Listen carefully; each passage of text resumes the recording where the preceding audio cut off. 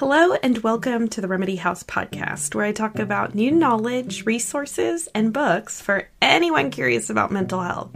My name is Renee Watson, and I'm so grateful to be chatting with you. If you're new here, welcome. If you're not new, thank you so much for your support. Any links or resources mentioned in this podcast will be linked under the podcast tab on my website at remedy.house.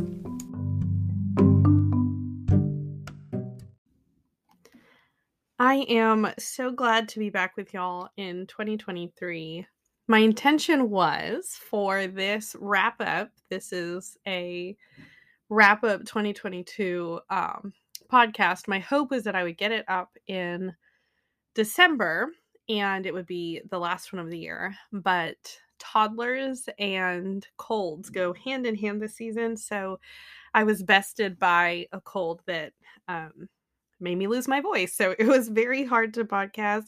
I am mostly better, but if I cough or clear my throat, that is me just working through everything.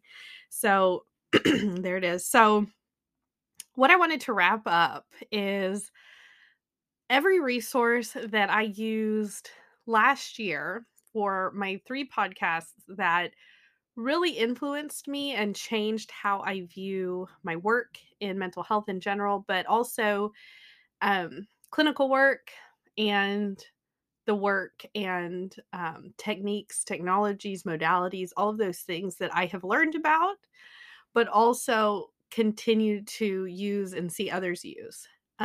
This is normal and natural, obviously, because in our work as clinicians in any field, there are going to be updates, and more so recently now in this modern era than previously. So things come and go very quickly. So I want to give you my resources. A lot of these things I've already spoken about, books I've used, articles I've researched. If you're subscribed to my Substack newsletter, you will see more of those things regularly every month than if you just listen to the podcast.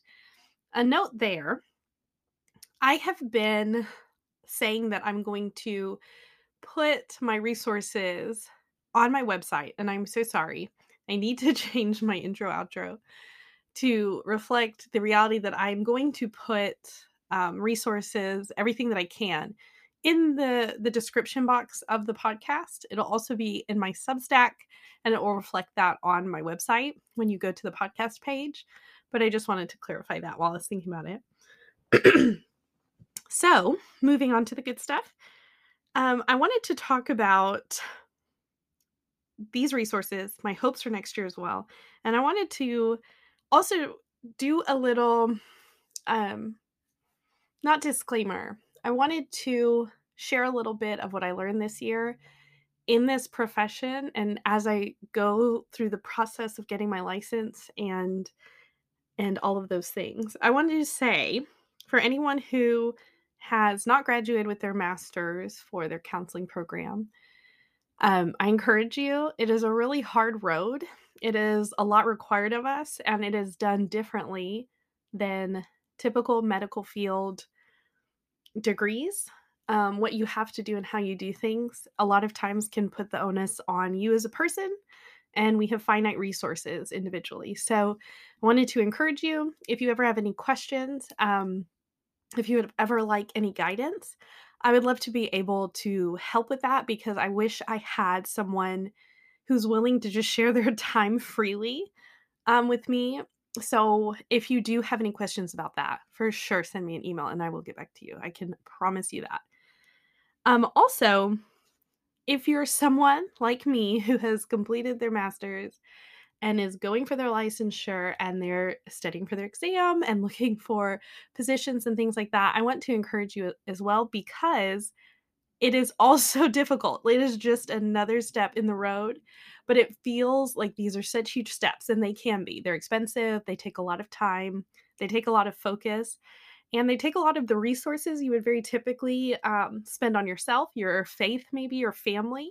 So I encourage you there. Again, if you need encouragement, you want to vent, you have thoughts, I would love to get an email from you and just be able to talk, communicate, build a little community there. It feels better when you're not alone.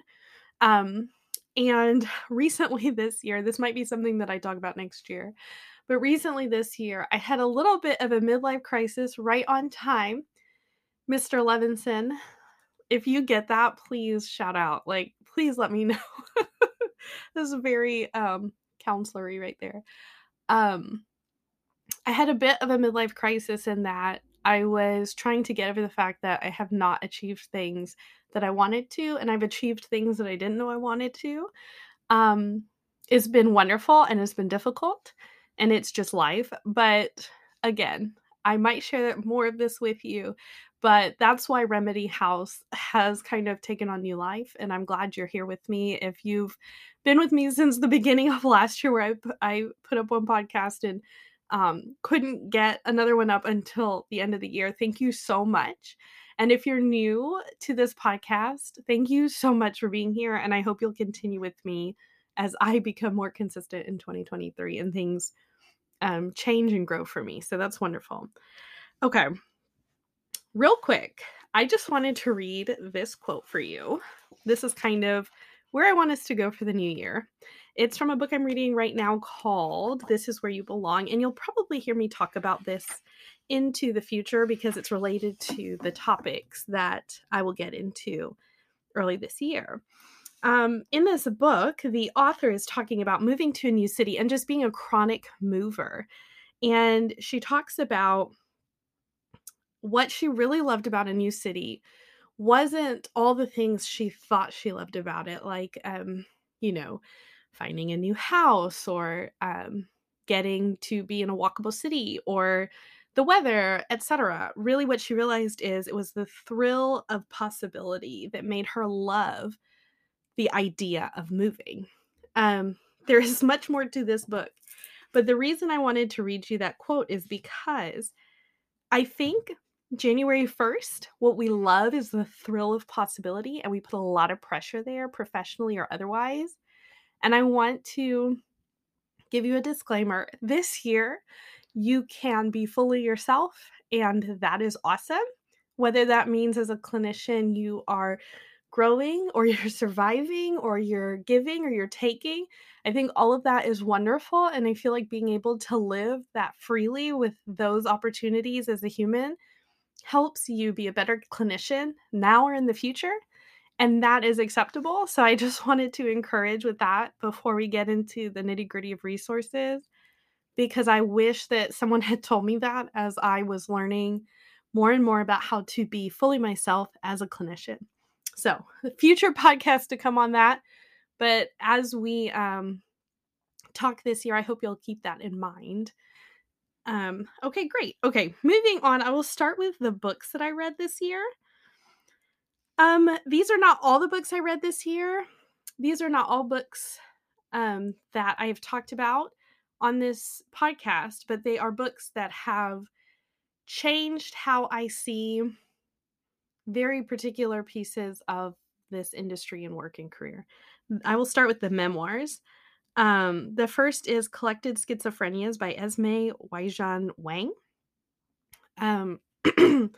This is a memoir, and I will tell you, first of all, I do not actually rate memoirs, or I do my best to not do that publicly. Not necessarily the writing or anything like that, but I think as people in mental health, one thing you value heavily is just people being honest and sharing with you. You get so much work done allowing people to be vulnerable in front of you and keeping that safe space. And so it's really hard for me to read a memoir and then say it was 5 stars. So I'm not going to do that. Obviously, I loved and benefited from everything I read that I'm mentioning, but I don't typically rate things. So just for the future. So Collected Schizophrenias by Esme Waijan Wang. This is an author and an artist who is very public about her experience. Obviously, she wrote this memoir, but also she has an Instagram that I follow where she really talks about her life and she encourages others and she gives tips and thoughts and processes about living with schizophrenia. I loved this novel because of the way that she was so frank about just what was going on with her. It was very helpful to me as a new clinician. It was also helpful to me as someone who wants to know the heart of these things that we read about. It's very hard for me to look at the DSM and then say, okay, I know exactly what this looks like living it out practically. I don't know that. And I think that's where memoirs help. I think it would be very diminishing to call them expanded case studies. But if that's something that you struggle with, like kind of visualizing or understanding the person behind these things, I encourage you to read memoirs like this. Esme's was amazing and beautiful, and I learned so much about the nuances and day to day life of someone who experiences schizophrenia. And I was just encouraged because she encouraged me. It was incredibly powerful, so I loved it. Another book was Disability Visibility by Alice Wong. This is a collection of stories, short stories, effectively, from people with various living with various disabilities. So maybe they're physical or cognitive or however emotional. And when I tell you that this book was powerful for me, I think, okay, I might say this about every book, so sorry. It was spectacularly powerful for me because, one, it focuses a various on various disabilities. Like I said, physical, cognitive, mental health, or mental. And why that's important to me is because I don't live my life necessarily in like traumatic brain injuries. We touch on that. There is a big part of our work that touches on that, and you need to be knowledgeable about that. But being able to live there for a little bit is incredible for someone who doesn't necessarily study that deeply. Physical disabilities, same thing. I mean, we will get clients who sit in front of us with physical disabilities, and I've experienced that. And being able to hear what their life is like what they're fighting against, the tools they have, the tools they're missing, it makes me better. It makes me a better counselor. It makes me a better person. It makes me a better advocate. And these are all things that very typically come through experience.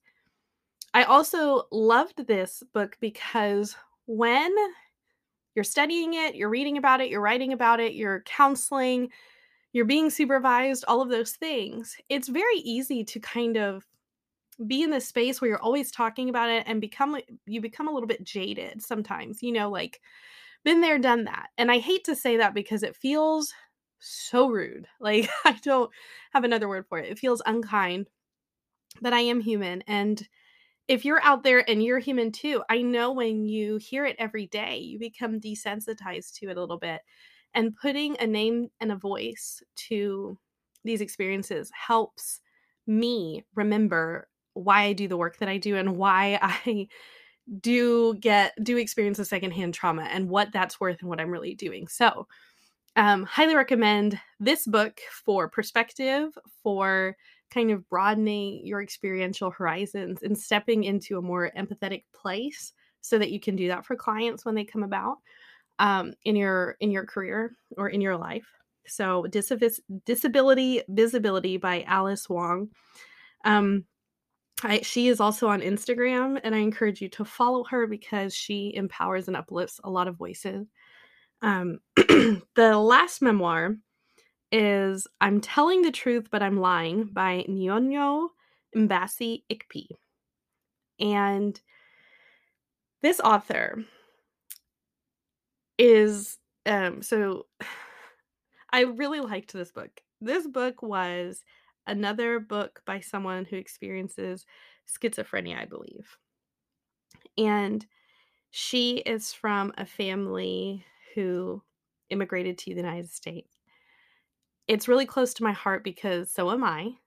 And I have a special kinship with people who come from immigrant families, especially the African diaspora, because there will be parts of that story where I'm like nodding my head and I don't even realize how much it's touching pieces of my history and childhood and current life.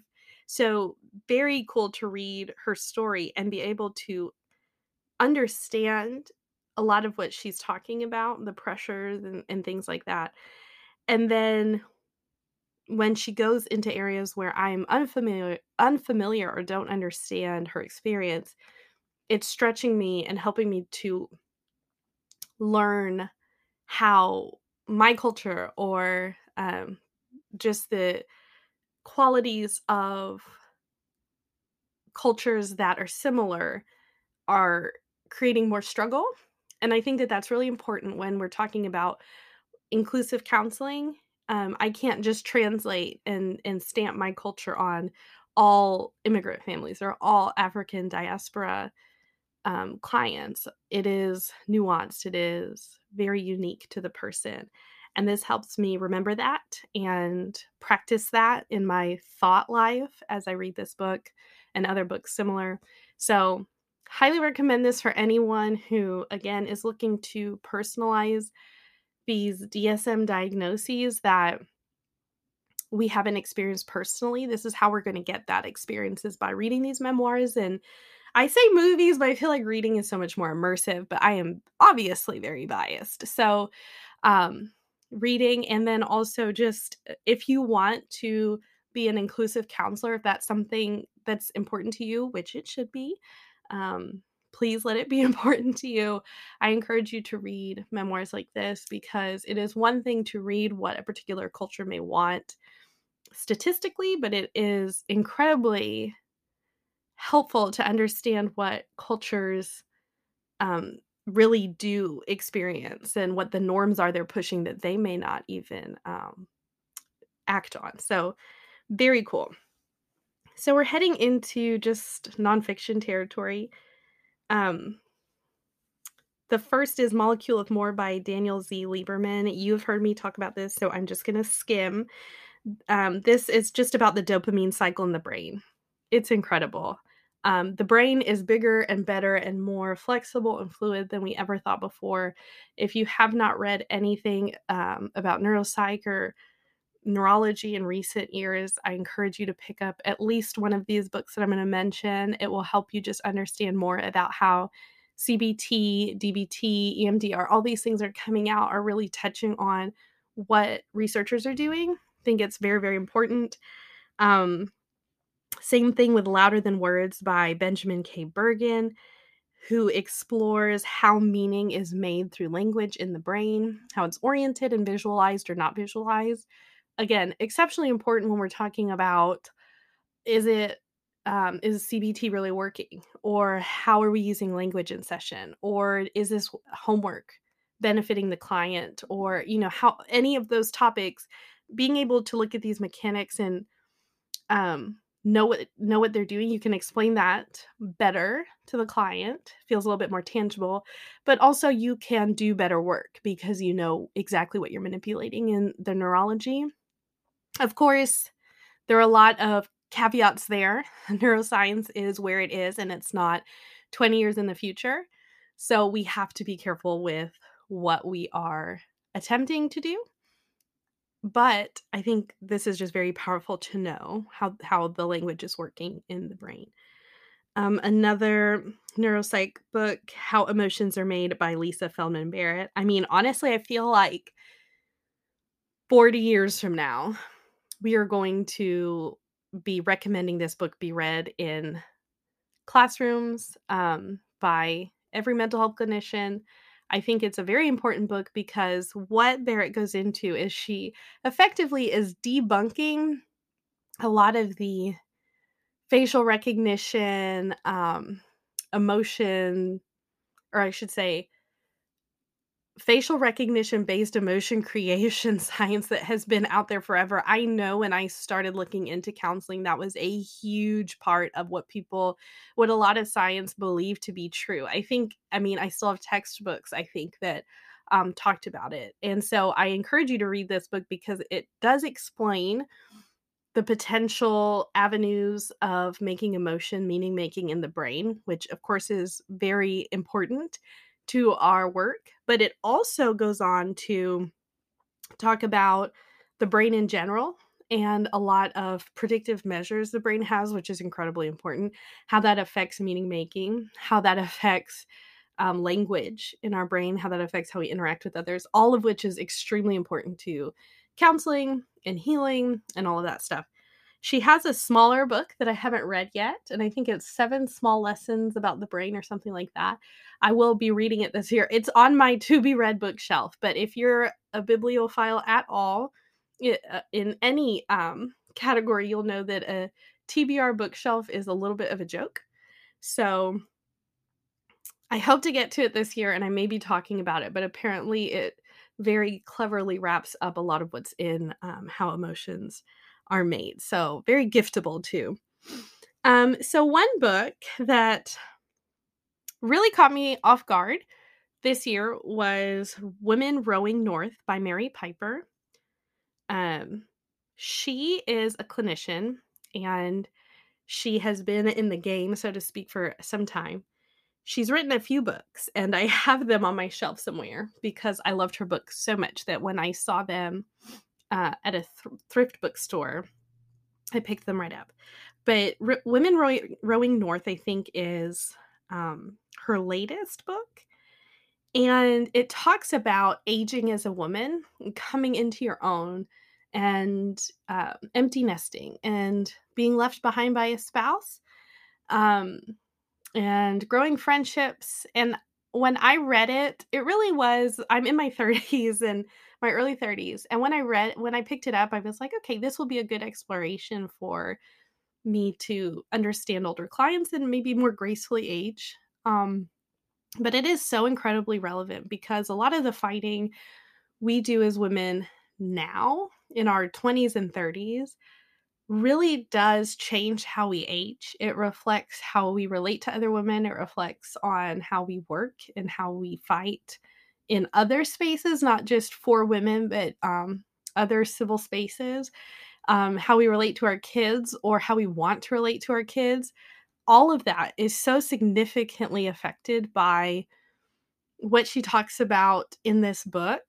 And it kind of floored me. I don't think that I thought of my life in that way yet. I think I thought, okay, like I have time to kind of figure out how I want to relate and do all of that when that part of life comes. And we're doing so much of that preparatory work now that it really does affect how we end up aging and living our life out in 30 years. So I'm extremely grateful for her for writing it down, for taking the time and sharing her story and sharing the stories of others. Highly recommend it to all of you clinicians out there, no matter the age.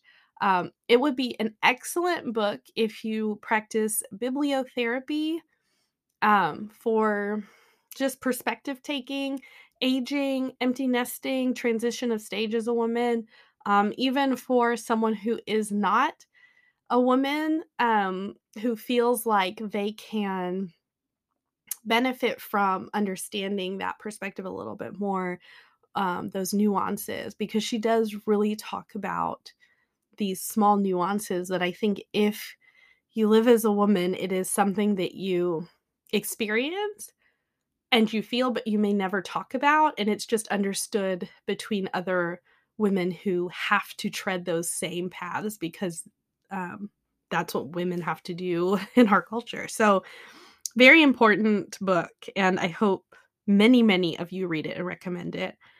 And the second to last book, Know Thyself by Stephen Fleming. So, my first podcast in January of last year, I talked about self-awareness and how important that was for a clinician. I think every clinician is told that, period.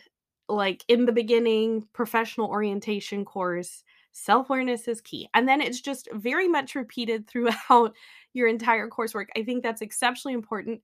I'm so glad that that's something we're told. I think a lot of times it does not click in until we get to a certain place in our lives what that awareness really means or looks like or feels like for us. Do we journal about it? Is that how we gain that awareness? Do we talk about it? Do we go to our own clinician? Do we read books? Do we watch movies? How do we reconnect with our own selves? I love Stephen Fleming's book because what he talks about is the neuropsychology of it all and what it really means to embrace metacognition and realize it's there. And this is very CBT kind of thing. Like, think about your thinking, um, and how you talk about what you think and how that affects what you think, and all of those very meta ideas that you practice in session or encourage in session or give for homework. I loved it so, so much because it shows the mechanics of what we're doing, and it goes hand in hand with How Emotions Are Made by Lisa Feldman Barrett. Highly encourage you to read those two together. I think honestly, they would be life-changing for you if you did that. And I am not exaggerating. I think because it just puts so many things together that in neuropsychological terms that we don't necessarily get as clinicians in our master's programs or in our CEUs unless we pursue those topics directly. So, the final book that I am talking about that I was influenced by last year was not it's nonfiction, but it was not aimed at counseling or neuropsychology. So, um, I love language in general, just the entire idea of language, the study of language, so linguistics. I will always be talking about it. I can relate it to nearly everything, and I wish that working on linguistics or working in linguistics and studying in mental health and neuropsychology had a clear path for me because I think that I would have loved to just sit there and talk about talking all day. So there's still time, but until then, I'll just read the books and write the papers and newsletters and podcasts. So this book is called Kingdom of Characters by Jing Su. I'm pretty sure I'm pronouncing that correctly. It's the language revolution that made China modern. The reason I want to talk about this, because I've read other books on language last year, I just, hands down, this book is clarifying in so many ways. So let me try to sum this up. This book is a larger book, and it talks about the way China had to change and engineer their language, their written language, and inevitably their spoken language so that they could use their language on computer systems. And I don't know a ton about computers. I like as far as like coding and things like that, how it's made from the ground up kind of stuff. I feel like my all the men in my immediate family are like cringing because they're all some kind of engineer, and my dad worked for a computer company coding and all of that for years. Um, so there's a confession. I don't know a ton about that, but the way that Latin languages more easily fit into how computers were designed was so encumbering and such an obstacle to the Chinese language, which up until, I mean, more recent than you would assume, it just did not work well as far as like a teaching tool. There was no standardization that could be taught. It was a very culturally personal language. And I say that to mean like the languages within the cultures within China had personal representations of that language. And when you look at how the symbolism works in the written language and how it translates to the spoken language is beautiful. It's beautiful. I remember I do a lot of Bible studies and things like that. And when you go back into the Greek and the Latin and you look at it and you touch this and you touch that, it is so gorgeous. It is beautiful, the transliteration, how they try to use English, this cumbersome kind of baby language in many ways, to do the work of these heavy hitters like Hebrew and Latin that really were embedded in cultural societies that provided great meaning and depth of emotion and thought to these languages. So um, that's what I found Chinese to be, I guess postmodern Chinese to be, if I can say it like that. And then how they modernized it and engineered it and made that happen and work was incredibly interesting. I highly recommend this book because what it does is it talks about language and the engineering of language, but it also talks about how China's culture changed and transformed to accommodate technology that was not made there. I think that's very important because a lot of huge technological shifts and changes have occurred outside of other countries, outside of our country, and accommodating that technology within a new culture requires shifting and accommodation and assimilation. It requires a lot of um, taking a step back and maybe throwing things away and picking up other things. And I think it's truly a part of our modern day life to look at new technology that's presented to us daily and figure out if that works for us or if that's culturally relevant to us. And I could be talking about a pen or a type of notebook or something like that. And that's really the work we're doing. And I think that's a huge part of decision fatigue. And I'm going to digress a little bit because I'm getting off topic. But it talks about how the culture had to change to accommodate this change in technology that affected language. It talked about how the Chinese culture had to grow up in a lot of ways, but also expand. And I think that it was amazing to watch different members of this society step up and do huge, momentous things for a culture. Just this one individual just do huge things for this linguistic culture. It was absolutely thrilling to read for me. If you're into that, I highly recommend it.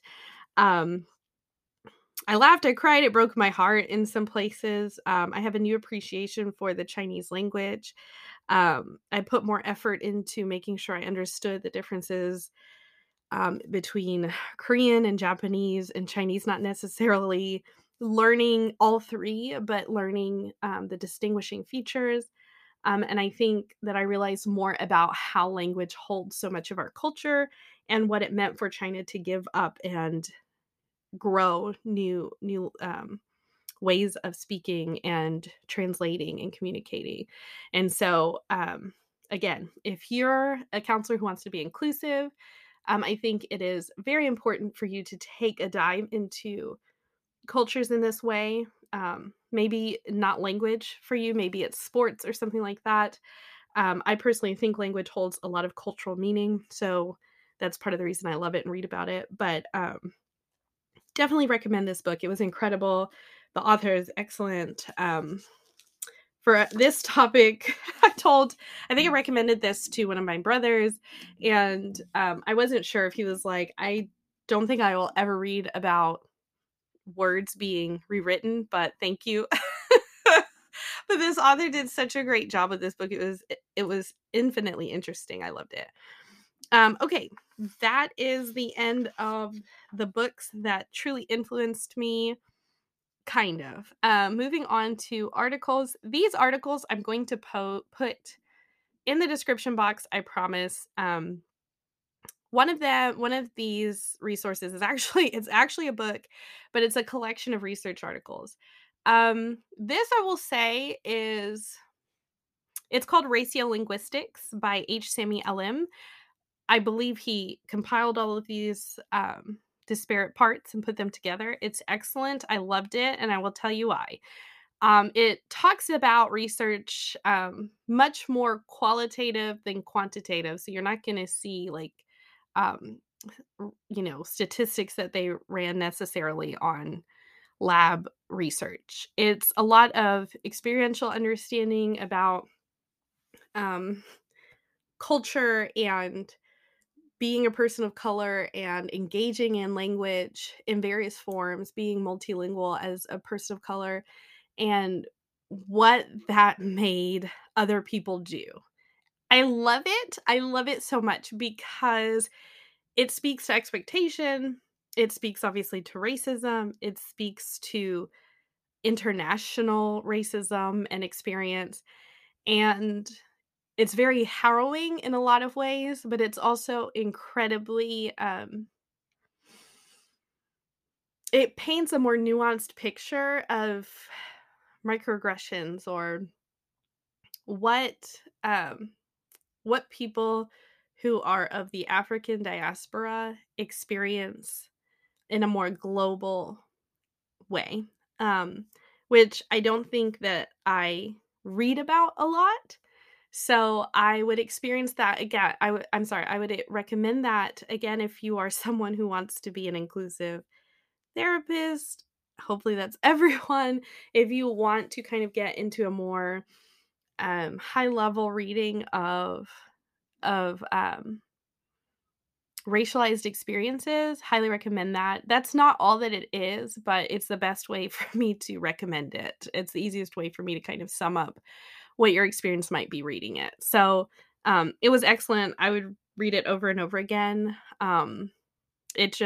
It's always been hard for me to read things like that, but that is something that, I highly benefited from. So it's a bunch of articles, so they're shorter points and you can kind of go through it like that. Um, I read a lot of behavioral scientists. I get a lot of book recommendations from there too. So pretty much anything on behavioral scientist, I highly recommend that you like dig into and find references from and then use that to kind of inform how you like do your own research and understanding for the year. So that's just a shout out to one of my most favorite resources. I think they have a magazine now. And if you like subscribe to like one edition, you get to watch or listen to already recorded sessions with some pretty great researchers and authors. So I have to look back into that and I will share that as I remember to do that. But I just loved, I love behavioral scientists. Um, and then there is an article, The Stories We Tell Ourselves by Antonia Mufarek. And I, again, will put all of these in the description box. But it basically is talking about narrative therapy and effectively how we construct our realities through our stories. I'm a huge fan of narrative therapy in conjunction with other cognitive behavioral theories. And so it was just really cool to read and kind of have I believe it was interviewing a researcher and author. And so it was, I remember being, I'm very sorry. A lot of these articles I read on top of other articles while reading books. And so I just made a note of it. But I did really love just hearing the specifics about how we use stories to kind of retell who we are to ourselves so we can tell others. I will always be a fan of that conversation. And then I'm a little late to the game here. You've probably already heard of it, and I spoke about it in my previous podcast, Mere Exposure and Racial Prejudice. I read a piece of, I read a research piece on this, actually several, but I had a particular favorite, and again, I'll post that in the description box. I just love the idea of mere exposure in general. I think it speaks to a lot of the things that we use in counseling, like exposure therapy and pretty much all the the phobia treatments, but also it really does speak to how we cultivate anxiety, like how we store it up for ourselves. Um, and then it also speaks to the community level um, things that we do to keep ourselves kind of cloistered and how that affects our perception of people. So like do we have a comfortable social distance with other people groups and cultural groups? And is that okay? And why would we have that? And I think those are great questions to talk about in session, great questions to journal about. And so, again, this article was great. It was just very cool reading about the mere exposure therapy and how I believe this one has been tested and replicated in different ways and in different studies. And so, yeah, very, very cool. Um, so I kind of mentioned this earlier. I write a Substack newsletter. So before we wrap up this podcast, I want to encourage you to click the link in the description box to subscribe to my Substack because it has a lot of what we talk about here more intricately spoken about. And then my resources are always, always in that newsletter. And I share a lot there, things I find, articles, points of research, and points of interest and thoughts and things like that. So it's kind of like a mind dump of the topic. And so anytime you enjoy a topic, you heard it on this podcast, it is explored in a deeper fashion there. So I highly encourage you to sign up, and I appreciate any support there that I get. So thank you for that. So I want to move into talking about next year, or I should say this year, what we're going to talk about. We will start this year. Next podcast will be about my last pillar of practice, which is what my last 3 podcasts have been about. There are 4 total. The last one is community. Um, I'm very excited to talk about this topic because it's bigger, more nuanced, and relevant than we realize. And I think even as clinicians, there is a way to explore community with ourselves and our clients that I think we might be missing. The world has changed a lot. The world I grew up in no longer exists, and it's disorienting sometimes. And so I find that reasserting my idea of community can become exhausting because what I used to do doesn't work anymore.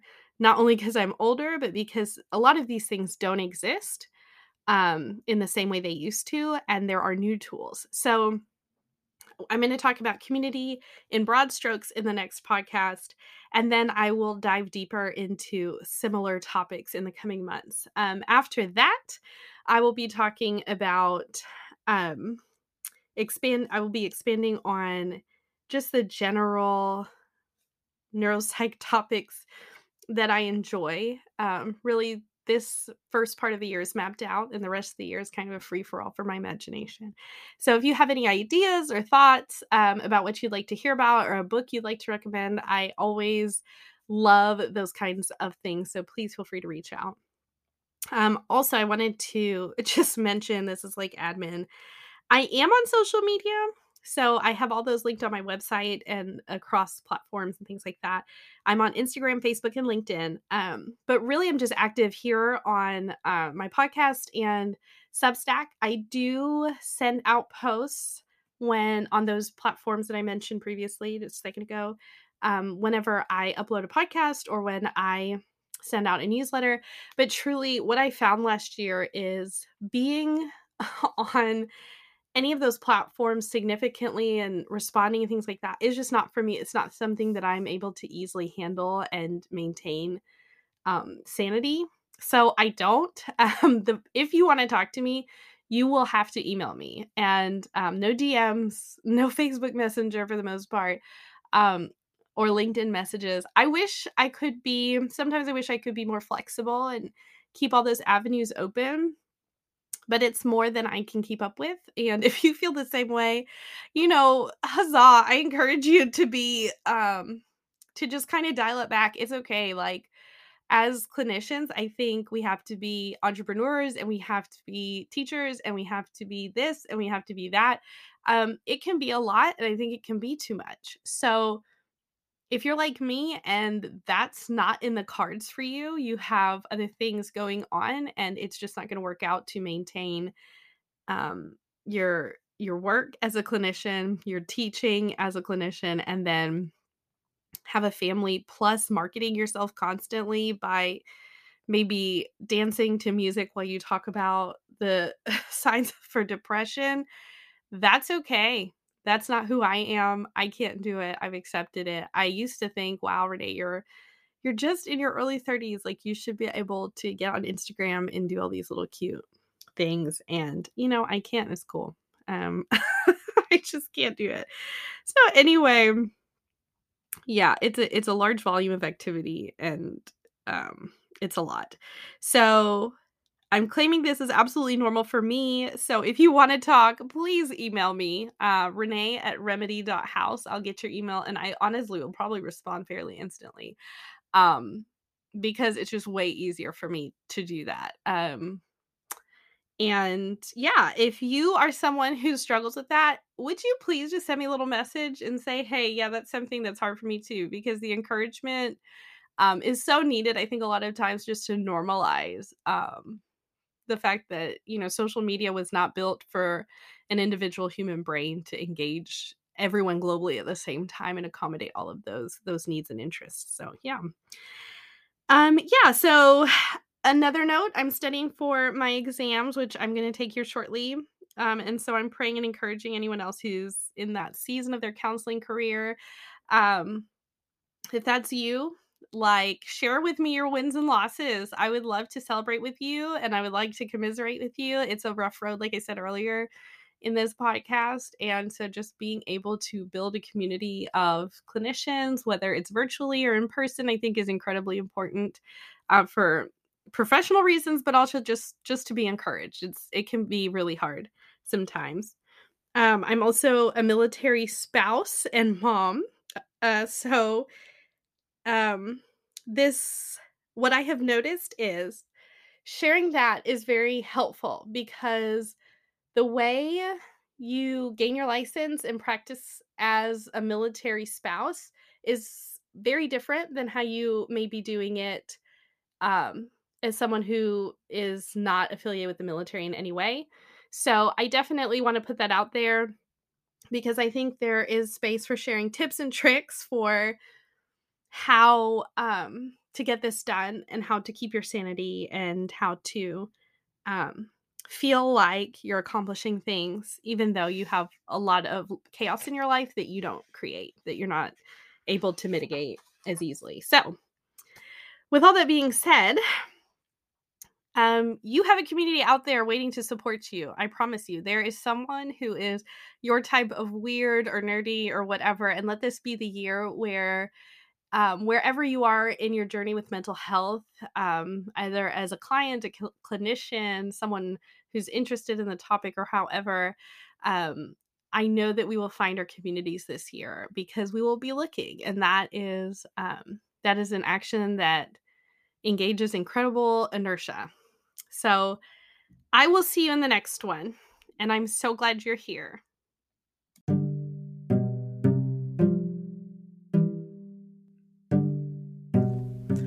As ever, I've done my research, but you should too. Check my sources against your own and always exercise sound judgment. If you enjoyed this episode, I invite you to subscribe because I would be glad to have you back for each new episode. I'm so glad you've joined me today, and I would love to hear your thoughts, so reach out to me in the comments via the Remedy House website or find me on Instagram. We'll talk soon.